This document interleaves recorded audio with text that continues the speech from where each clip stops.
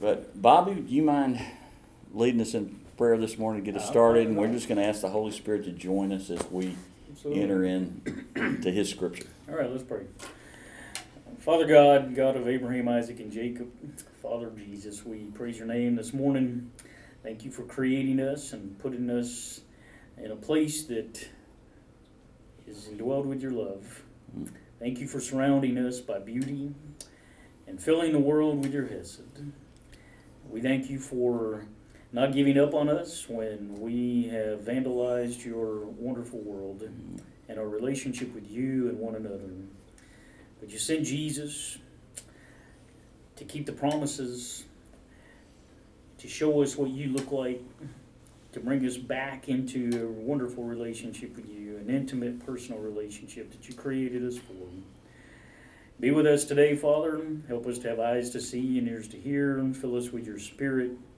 And may your Spirit be upon Phil, and may he instruct us. We just thank you so much for the hope of the resurrection. And we look forward when our faith will be sight, and we shall walk with Jesus. Father, we are looking forward to that. And it's through Jesus, our Lord and our Savior, and our big brother's name that we pray. Amen. Amen. I'm going to give you a couple of background biases that we're going to approach this study with. My focus for most of my life has been the Gospels. It's been my love. It's been my passion. They have rearranged my theology. I try to, each decade, take a slow read in Greek through each one of them. Every time I do it, something grabs me because I'm 63. I don't remember all my Greek as well as I did in graduate school. But walking through that and living in it and saying it out loud, you hear things. And we were talking a little earlier, Paul and I were, about some principles of rhetorical criticism that the New Testament documents are really oral documents, and they are put together around principles that the hearer could understand what was important. And what sucked me back into the Old Testament were the Gospels. Because, well, let's get started and we'll get there. My background is I've been a preacher for most of my life. I did teach for 7 years. I taught practical ministry in the School of Theology in Austin, University Avenue. And then I felt called to launch an internet ministry, and that has become the giant that has swallowed my life, but it has been an incredible experience. And so we have a large footprint, and we're constantly trying to find ways to help, because out of 500,000 distinct users a month, about 300,000 a day, 2/3 of them are not churched, or at least they're not church in the box. In other words, they're house church or missional church or that kind of thing. And so we're constantly looking for ways to help them establish a community or a family, an extended family of faith. And so that's my background. I have a wife that has loved me for over 40 years and put up with my comings and goings, and sometimes my goings are more dramatic than others. Dallas-Fort Worth got pummeled this morning. All sorts of sirens going off and heavy rain, but thankfully no tornadoes. So she's gone from praying for the survival to praying for our class today. So anyway, that tells you a little about me. I have a couple of kids. One is a single daughter that's a professor of physical therapy at a religious university in Central Texas, University of Mary Hardin Baylor, and a son that lives in Kentucky.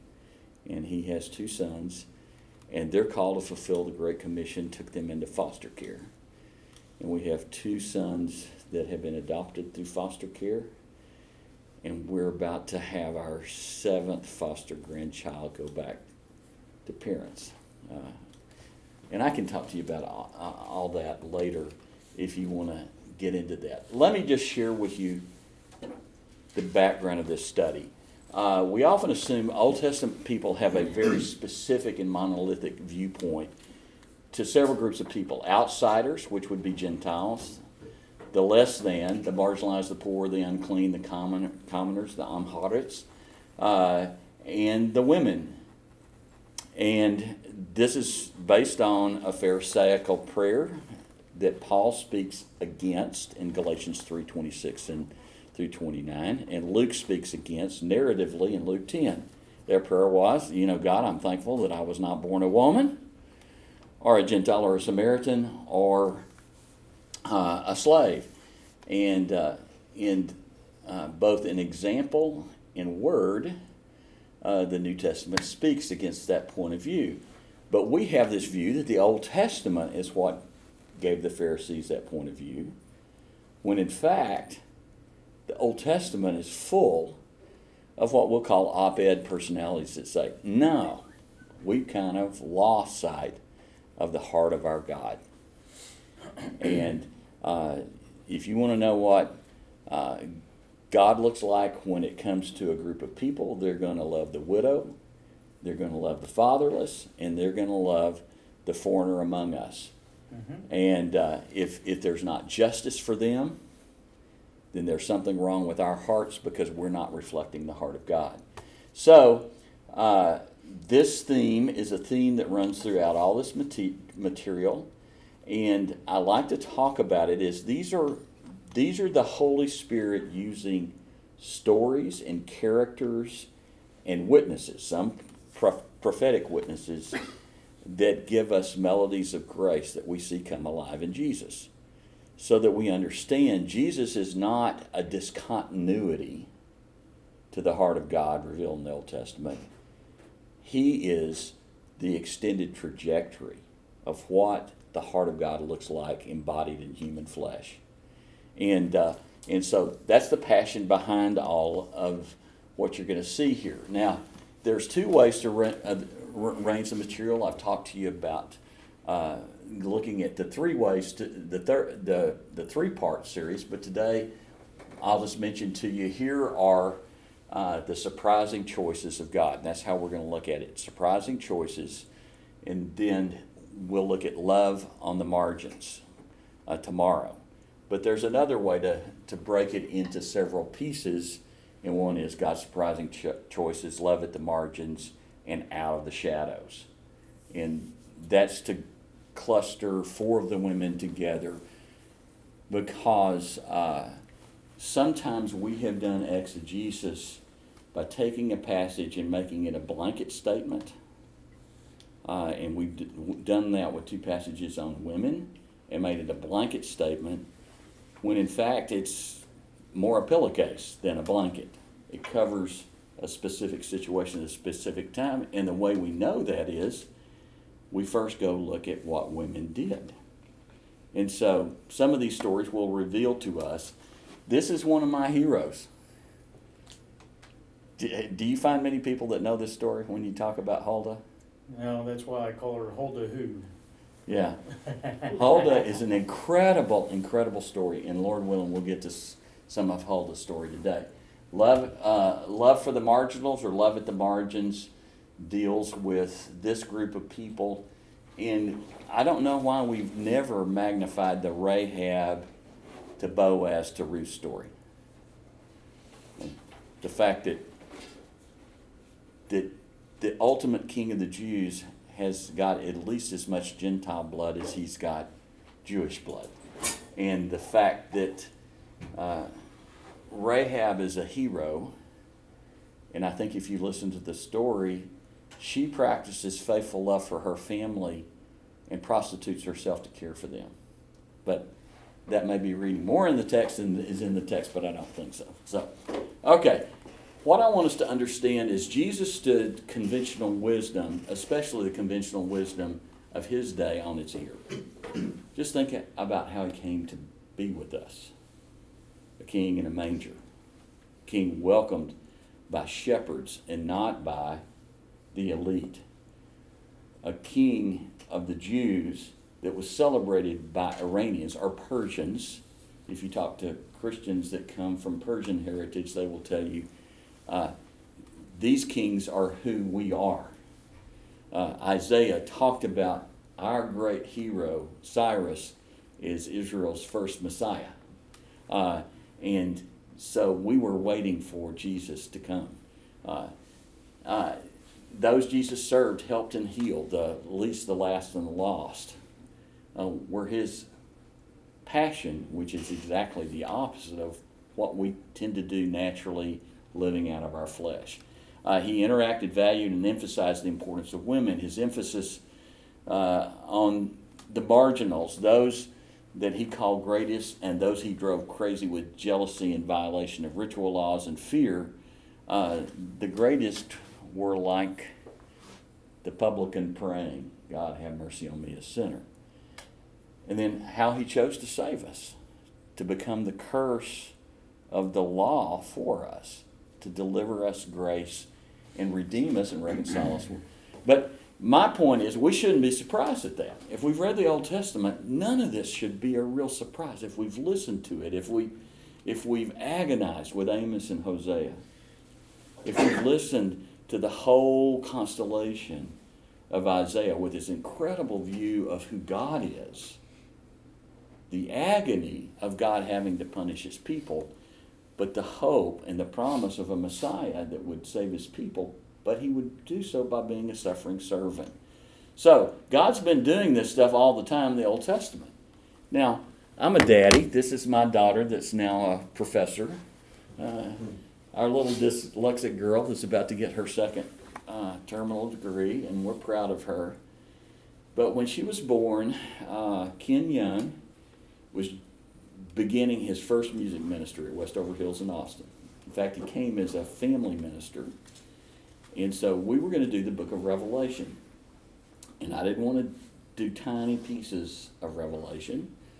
So I sat down with Ken, and we pulled all the songs we could find in our hymnody. And then he wrote 7 other songs from Revelation, and we did Revelation in 2 weeks. And the only reason we did it in 2 weeks is we had 3 services, and we couldn't go 3 hours at each service. You know, that just wasn't going to fly.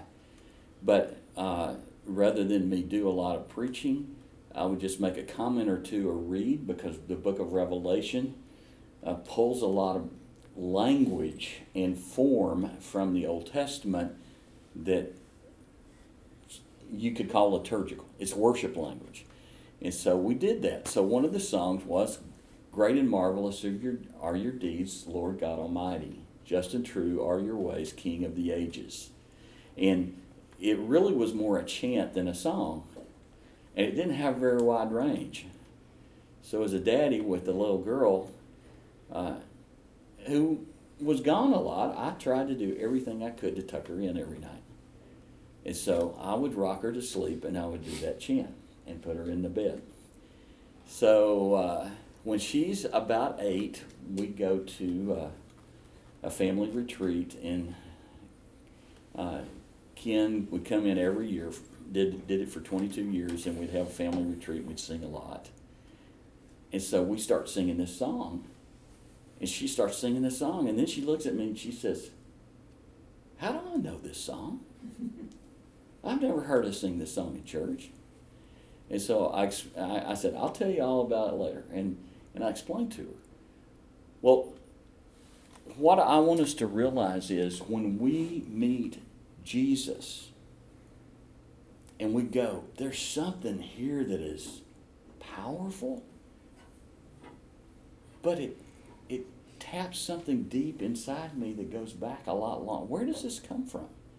And there were people in the Old Testament that sang this same tune. And Jesus came along, and he was the tuning fork that made all those songs come into harmony. And so what this is we're just going to look at these Old Testament characters and stories as melodies of grace tuned to the words and example of Jesus. And, you know, there's 2 elements of Jesus' teaching: what he says and how he does life. And both of those are incredibly important. And when we look at both pieces, we see so much of what's talked about in these Old Testament passages, and now all of a sudden this doesn't want to advance. Okay, so what in the world is op-ed? Somebody asked me that question. What in the world is op-ed? And I I grew up on the newspaper. I still read a newspaper. I don't get my news as much from the newspaper as I get it from other sources. In fact, I don't know if you're like me. I don't trust CNN. I think it's biased. And I don't trust Fox. I think it's biased. And so a lot of times I get my news from the BBC, especially on international stuff. But what you learn if you've listened to newspapers for a long time is quality newspapers will always have 2 or 3 op-ed articles. And op-ed just means it's opposite the editorial page, but it's come to mean in our time folks that have a different take on what the predominant take of the newspaper is. And unfortunately, God's people have always been prone to slide into a mechanical relationship with Him. In fact, it would be called idolatry. In fact, I believe most of American religion is idolatry. Idolatry can have a physical form, but the underlying premise of idolatry is if I do this, then God has to do that for me. It's this magical formulation. And so, and you just look across cultures. I just looked at as short a time ago as 600 years. The Incas slaughtered children from all of their provinces and buried them with slaughtered llamas because of an extended drought, and they were trying to appease the gods. It was one of those things that just took archaeologists by surprise, that something this recent could have happened and be this brutal.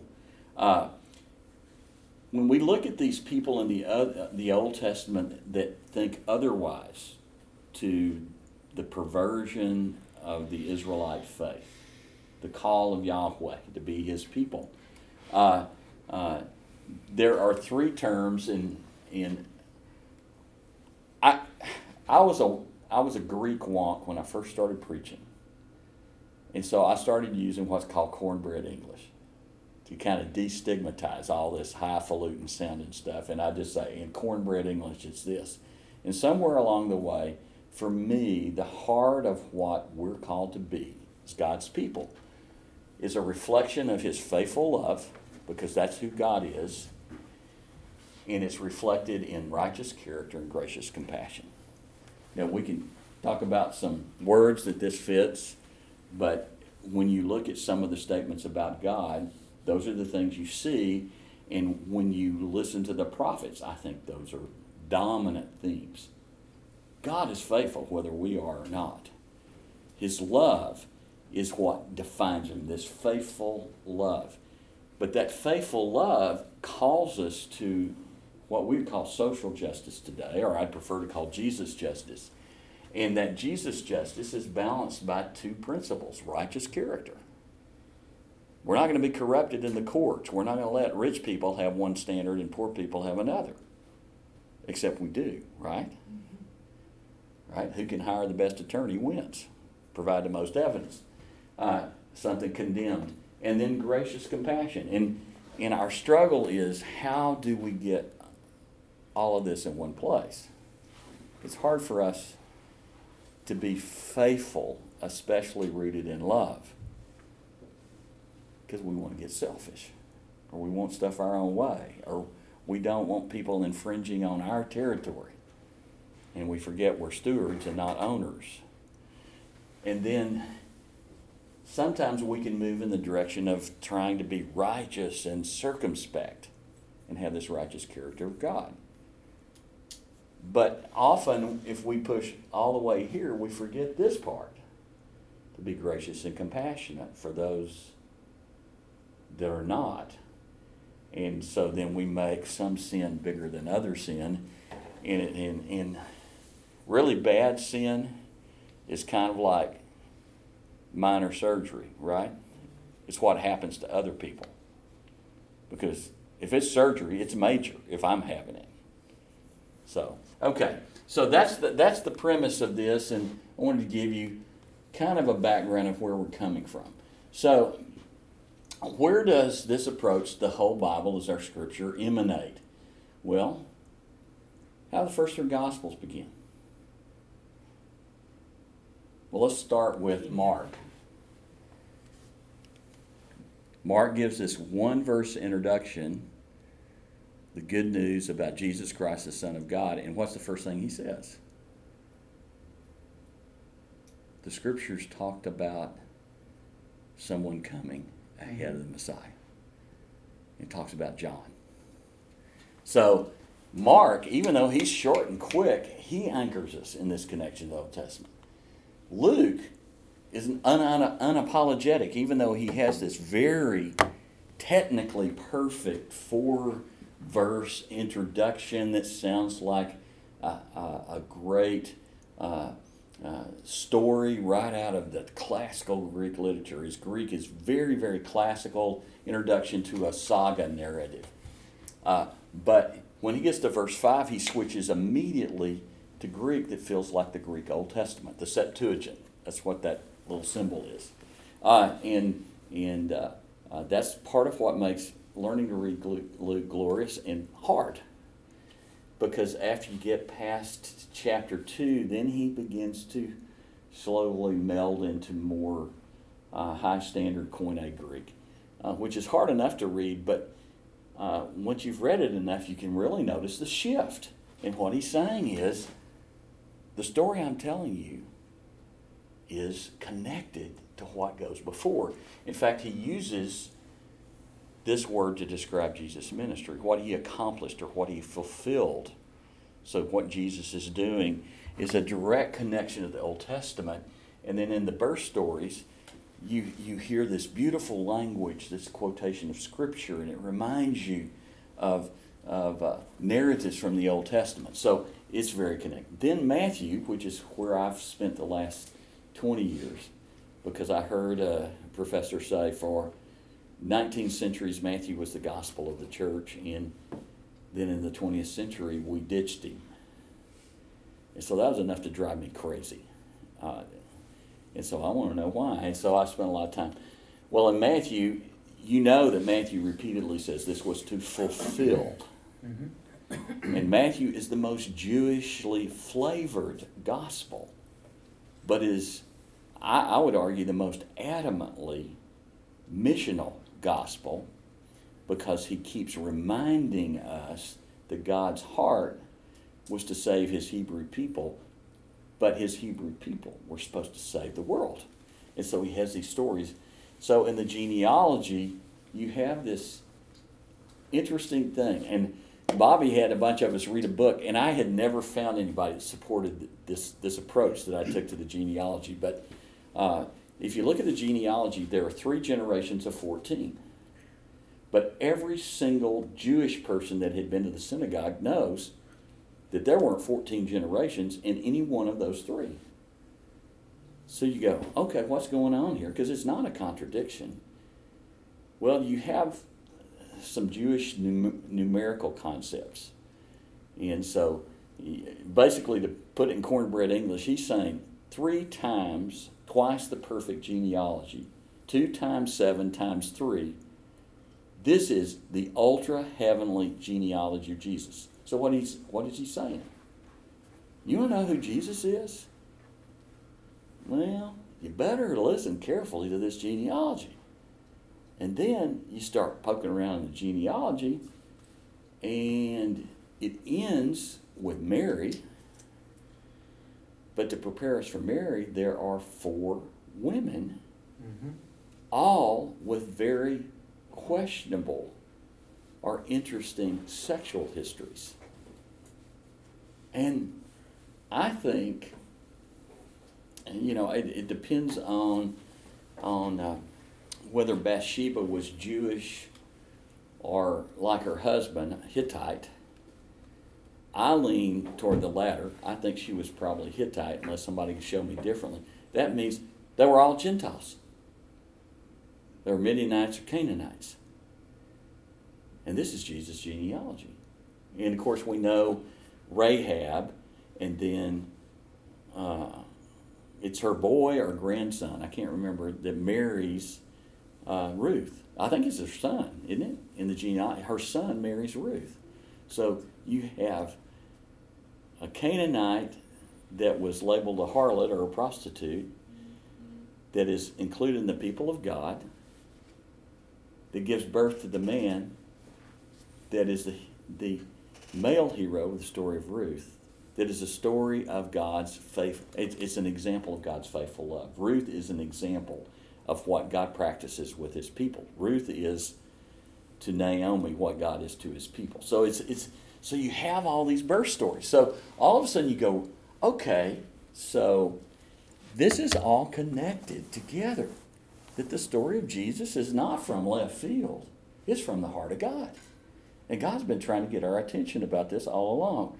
So the verse that I'll read to you and you can put down is this verse right here. And it's the most neglected parable saying, I think, in Matthew 13. But Jesus gets to the end of the parable and he says, or this collection of parables, which Paul and I were talking about. If you look at the chiastic structure of Matthew, there are 5 teachings sections, and the outer ones are really long and are reflective of each other. The inner ones are about the same in length, and the center one are the parables of the kingdom. So, in good old rhetorical tradition, he's saying, this is the most important of the teachings. Now, we normally go to the Sermon on the Mount, and I don't discount the crucial importance of the Sermon on the Mount, but for Matthew's community, something about the power of the kingdom, the parable of the kingdom, and he finishes it with this. Then Jesus added, every teacher of religious law who becomes a disciple of the kingdom of heaven is like a homeowner who brings from his storeroom new gems of truth as well as old. And that's what I believe we're looking at today, is some of God's gems. At one point in the 8-track days, I had every Simon & Garfunkel 8-track ever released. And then in about 2 years, they were totally irrelevant and were falling apart. But Garfunkel had a couple of albums afterwards, and one of them, he describes this woman that shined like a gem in a 5 and dime store. And I think that God, in his broken heart with his people, would say, there was a lot of times my people lived like they were junk, just like the peoples around them. But if you listen and look closely, there are some gems in there. And they reflect this faithful love that I have for my people.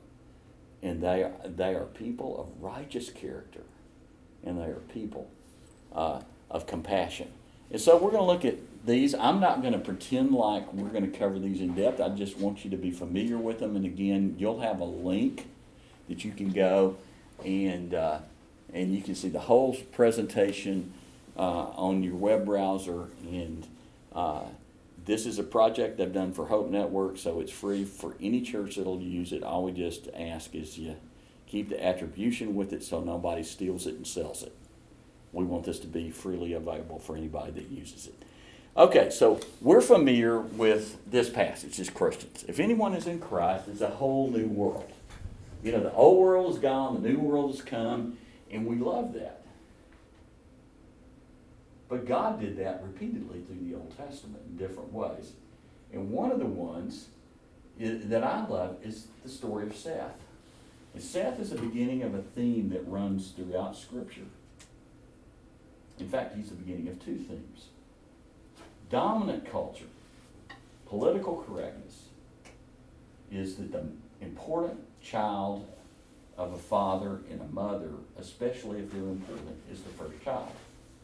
And so primogeniture ruled the ancient world. And God ignored it. You think about it, God ignored it. Or maybe he didn't ignore it, but he trumped it with a different truth. So, Cain kills Abel. The world is ushered into a time of violence. And the first violence is religious violence. So what's going to happen? So, we find out that God grants Adam and Eve a child. And then God says, Adam was made in the image of God, and Seth was made in the image of Adam. Now I'm going to reveal my bias here. I am anti-Calvinist to the core. And one of the ways you can tell a Calvinist is they would say that meant that Seth carried the sin and the stain of Adam and passed it on for every generation. But in the context of Genesis, I would say that is absolutely incorrect. I believe God is saying Seth is a bearer of my image. And we find that confirmed when God gives the Noachian covenant, after the flood, and he says, if anyone takes the life of a human being who is made in the image of God, then his life must be taken from him. So we know clearly that the Genesis narrative is saying, even though the world has gone to hell in a handbasket, because that's what chapters 1 through 11 are about, there's still something precious about every human being. And I don't think we can give that up. If we give that up, then I think we've lost some of the heart of God. I don't think somebody's a worthless worm because they live on Skid Row and they're strung out, and there's something of the image of God, and we're called to do something about it. Patty Patterson, Dr. Patterson, has spent her life helping babies that have come through from the most horrible of backgrounds. Well, why do we do that? Well, it's not just because we have soft hearts. It's because we believe people are made in the image of God. And Seth is the beginning of this story. Throughout this great story that God tells, when things get to being a mess, the new hope of his people is often found in the birth of a child. And what's the ultimate example of that? Yeah, it's Jesus. So this long waiting, at least from our perspective, this long waiting for this messianic hope, this hope of a new life for Israel in Jesus, first has its refrain sung with Seth. And as Eve rejoiced in the gift of God. Now, I still remember a talk that Harold Hazlip gave when I hadn't even graduated from ACU. And he did it at a breakfast. And I didn't even know why I was getting up and going to breakfast other than I was going to get some extra credit. But he did a little talk on Seth and how Seth was this theme that God implanted in Scripture, and would hear it again and again and again, that he could bring new life through the birth of a child. And that Jesus became the fullest version of that. But he did it all throughout the Scriptures. I still remember that to this day. That was over 43 years ago. But when you read the Bible from that perspective, what happens? When you read Scripture from that perspective, isn't that what happens again and again and again? And it doesn't have to be the first child. In fact, a lot of times it's not. So God defeats primogeniture. So hope for a new future can come through the birth of a child. God's promise and the Jesus line come through Seth. And the new humanity comes through Jesus. Part of our being baptized into Christ is this being united with him, being made one with him, to become a people that come from his line, adopted by grace. Each person is precious to God and created by God. Something that a lot of us will quote Psalm 139, 13 through 16, about God having a purpose and a plan for us. And the true heir is not determined by birth order, but by character. Does that sound like something you maybe have heard, especially with the 50th anniversary? Martin Luther King, that my children will be judged by the content of their character, not the color of their skin. God's true heir has never been determined by the color of skin, but by character. And what's interesting, and we forget this little theme in Genesis 4. At that time, people began to call on the name Yahweh. There is suddenly, with the birth of Seth, a move toward the heart of God, even though dominant culture is going to move away from God. So I love that story. So that's just an example. So you see kind of how this is going to work. I like for folks to think about New Testament characters or a message in the New Testament, but how it's embedded back in the Old Testament. The story of the prodigal son, I don't know why I had never thought of this, but I love this story because this is one of those few parables that Jesus uses a double-bladed razor. Now, you younger guys don't have any clue what a double razor is. But in the old days, before they started making these plastic things, you had you either got one at the barber shop or you got one that Gillette made that had a razor blade on either end. And this is one of those Gillette cuts both ways stories, right? The younger boy that rebelled and left home, and the older boy that rebelled and stayed at home. But neither one of them had the heart of the Father. And this is a great story, but we've heard this story before. Who tells this story in the Old Testament? The weasel. Isn't that the story of Jacob? This is the story of Jacob. Even down to the two brothers trying to figure out how they're going to get along after everything. And it takes a lot to get Jacob to become Israel. You with me? I mean, it takes a lot. But God works hard. But from the very beginning, God said, it's not going to be the older son. It's going to be the younger son.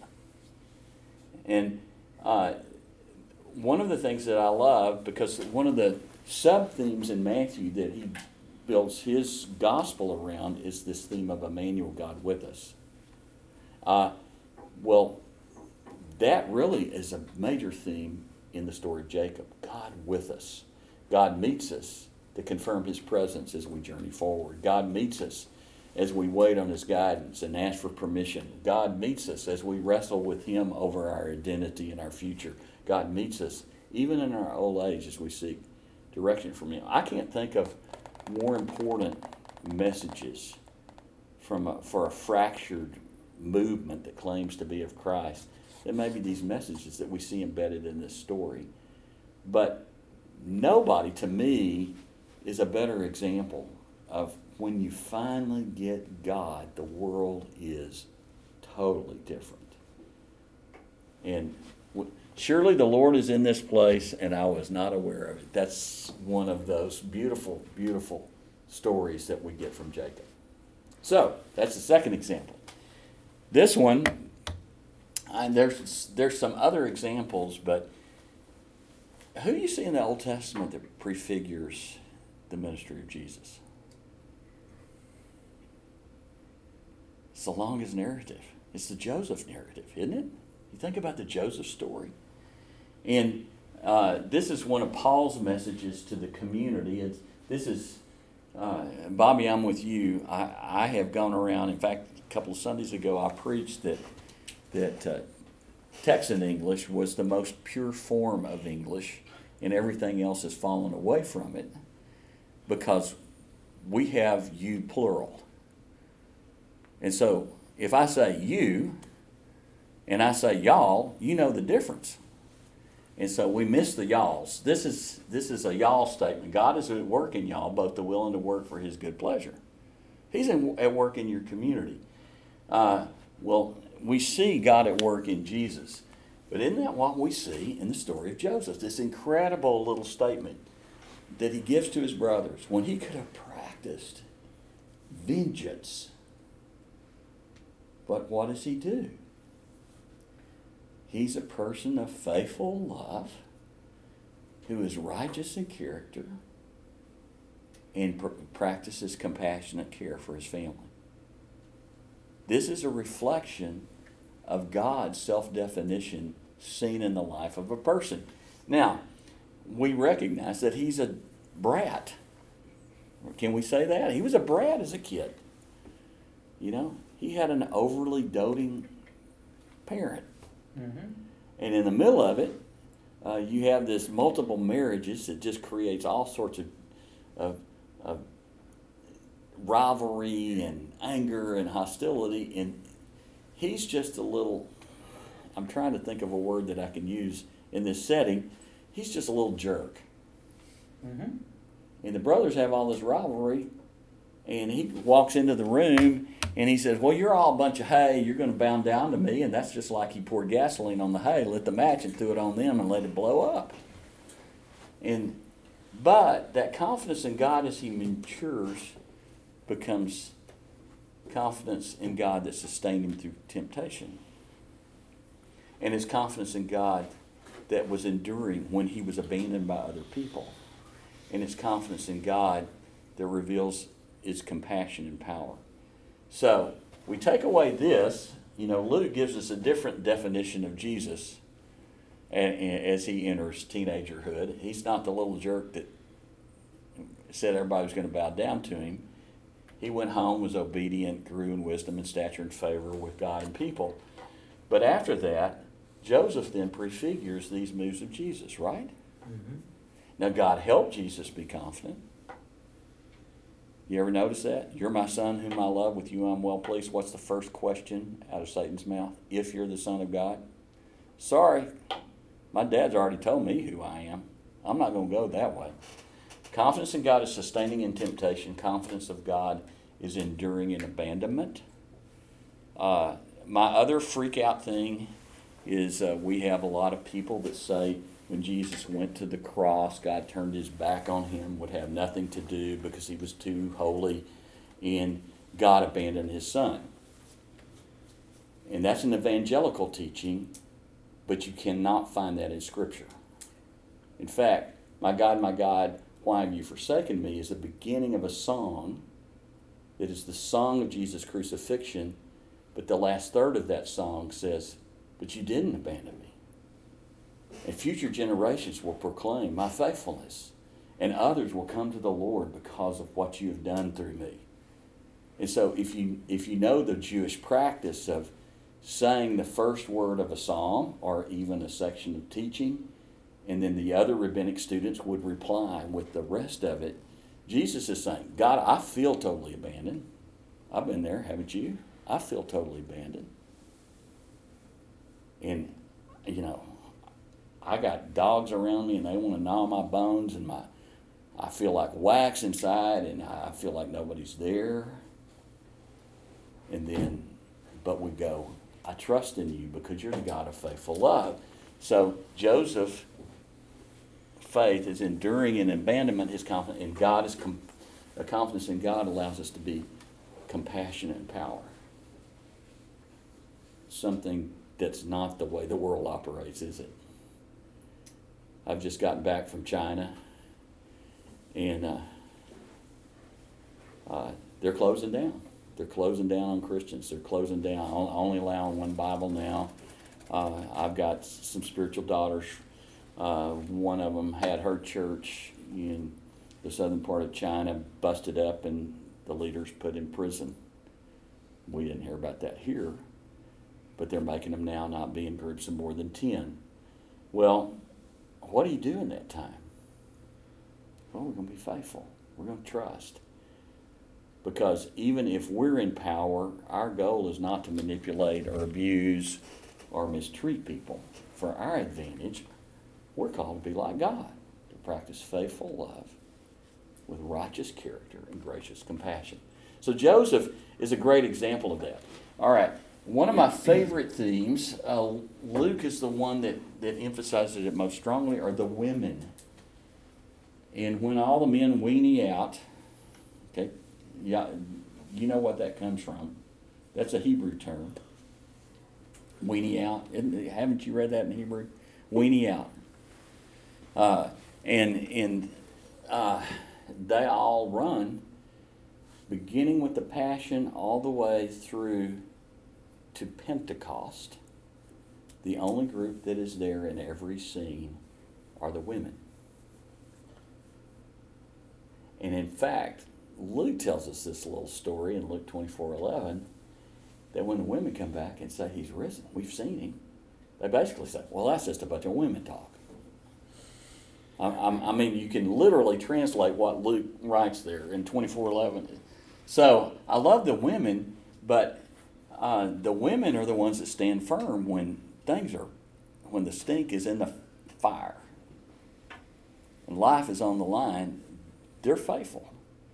And John emphasizes it, and I appreciate Max Lucado for reminding us of this, that Mary's the one, even while Jesus is dead, who calls him my Lord.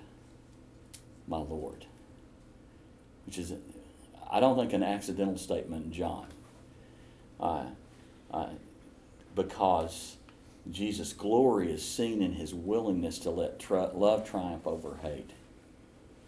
And so he goes, well, one of the great heroes of the Old Testament is Deborah, who is everything. My wife, for a time, was part of a group called the Coffee Group, and they went all over the country speaking. And they used kind of the View format, where there was a group of women, and one of them would get up and give a talk, and then they'd talk together, and they'd take stuff from the crowd. And they finally got the request that most women speakers always get, and the request was to do Proverbs 31. And so Donna talked to me about it. She said, I don't want to do this. No women will say this, but they hate this passage. Because nobody's this good. Nobody's this good. And then she goes, but did I understand this right? This is a mother giving a job description for her daughter-in-law? And I said, that's exactly right. And she said, now I understand. And so she went in and she talked about, okay, rather than getting beat up by this passage, let's find two things that we're good at and two things we need to grow in. But let's also understand this was a job description written by a mother-in-law for a son that she wasn't good enough to marry. And I know that because I got a fantastic daughter-in-law, but I didn't think there was anybody good enough for my son. So, interesting perspective. The problem is Deborah's all those things. Isn't that right? She's a wife. She's a judge. She has to be a general because the guy weaned out. See, I told you it was a Hebrew term. But he weaned out and wouldn't go into battle unless she went with him. And I get that a little bit. Because have you ever had somebody that's one of these super spirituals that said, well, the Lord has revealed to me, Sue, you need to do this and this and this and this? Well, she came and gave that prophetic statement, and he said, well, I'll do it if you'll go with me. But she goes, yeah, I'll go with you, but the glory's going to go to a woman. You remember how that story ends? JL. And one of my favorite things, the kids at Westover, I think you and Scott were even there at the time, and they gave me pictures of this story. And these are little kids. And there's a woman, and there's a guy asleep on the ground, and she's got a hammer, and she's got a beefsteak on his head, and she's beating him with a stake. But anyway, the story of Deborah is incredibly important because it comes to us in an age where women didn't do anything, and she did everything. And if we listen, all throughout the Old Testament story, God raises up women throughout his story to be strong leaders, especially when men are unwilling and corrupt. Now, not always when they're unwilling or corrupt. We'll see that in a second. But it's important we not overlook our call to lead because of our parent status or what the cultural difference is. If God has gifted us, we've got to find a way to use our gifts. Now, the flip side of that is what we must be open to people of character that God calls to lead. You know, if the best we got to work with is a Samson, then we need to look for a Deborah. Isn't that right? Because the judges is like the swirly in the toilet. And it's bad at the start, But the closer you get into the Judges, it turns faster and faster and nastier and nastier. And the stories at the end of Judges are just awful. But thankfully, there's a Deborah. And Deborah, a prophetess, the wife of Lapidoth, was leading Israel at the time, and she held court under the palm of Deborah. She was so stinking good, they named a tree after her. All right? So, what I want us to see is these women of strong faith that are sticking with Jesus through all of this. And we could add to this the story of Mary in Luke 10, where Jesus claims her as one of his rabbinic students, and she will be one of his rabbis, and what I've given her will not be taken away from her. That's the meaning of that. The Martha and Mary story is not, isn't it good that we have women that love to study the Bible and go to BSF? That's good. But that story is shocking. Jesus is claiming her as one of his rabbinic students. She sat at his feet, just like Paul sat at the feet of Gamaliel. So we've got to be open to these women of strong character and turn to them. There's a lady that Patty knows at Westover Hills in Austin, and her name is Betty Sanders. And she's in her 90s. She's never quit growing, never quit expanding her view of what God was calling her to do. She's one of my heroes. She's why I went to Westover. Okay. Not Phil. Yeah. And she ended up living across the street from me. She knew way too much about me. So, her husband saved us one night from a guy that was going to kill us in the middle of the night. But that's another story for another time.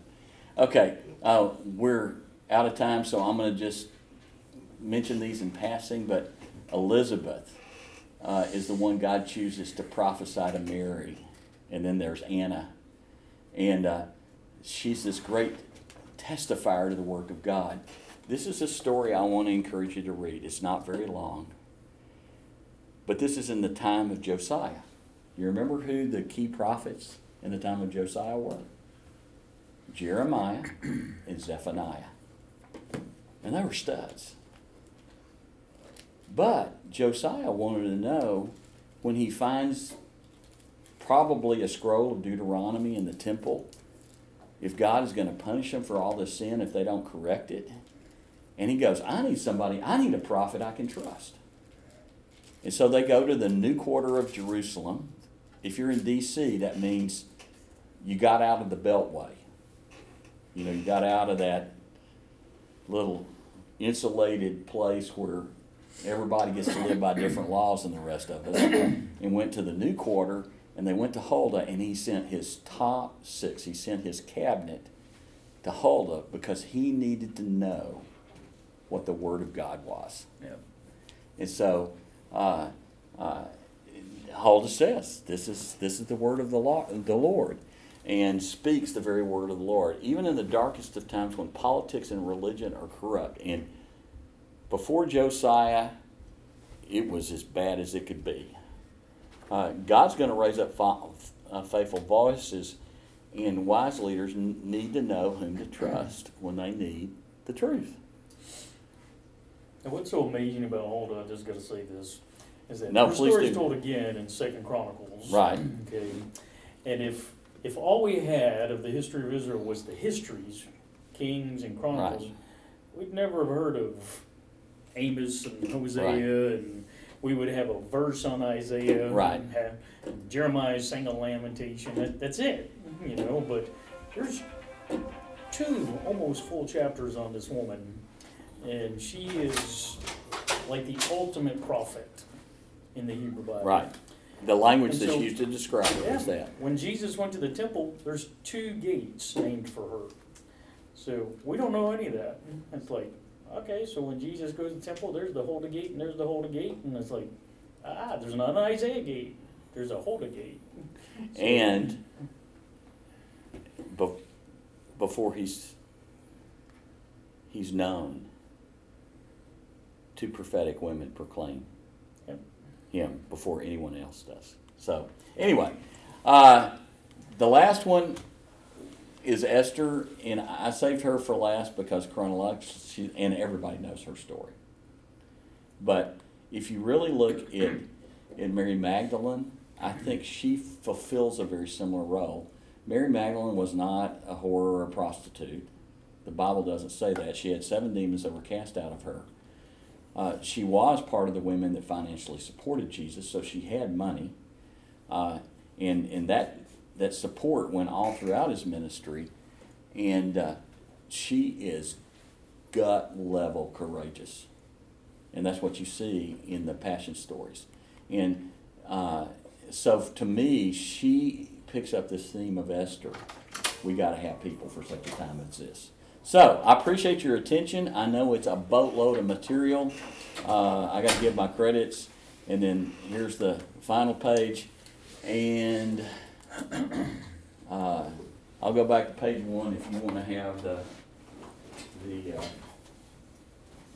link to the bit.ly, and then you can have that and do with it whatever you want and use it however you want. But please, my prayer is, when you go back to your people, invite them to study some of these Old Testament people and help them understand God's the same God. And he's always had a hard time finding people that will reflect his loving faithfulness, his righteous character, and his gracious compassion. And Father, we pray we can be some of those people. God bless. Enjoy lunch.